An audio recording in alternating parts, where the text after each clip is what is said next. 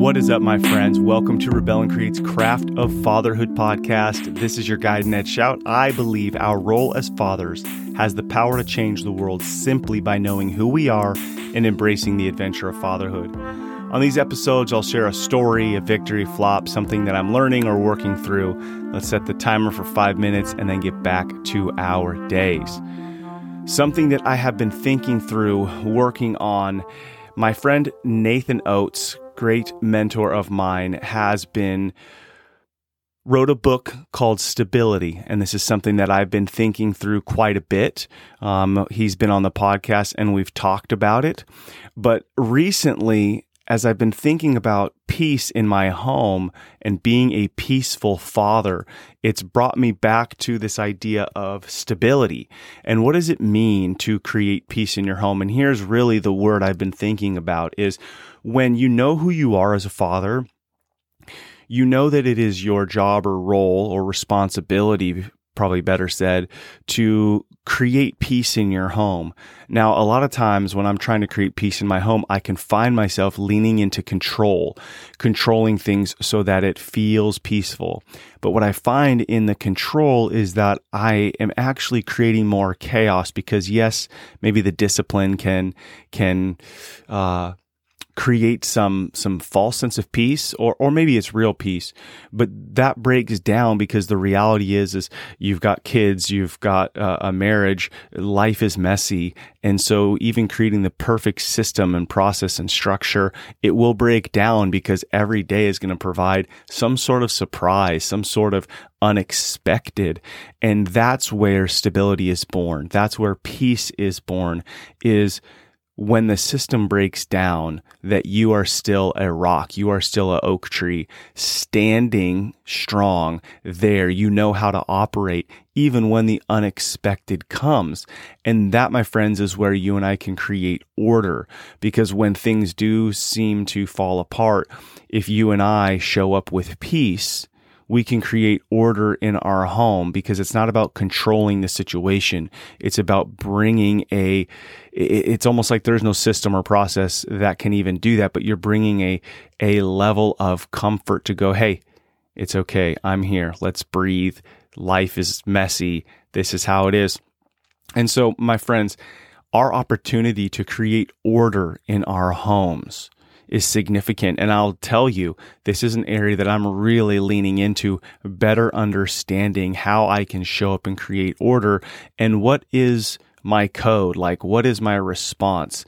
And I guess in some level that is a system or a process that I create for myself, that when the unexpected shows up, how does the oak tree stand?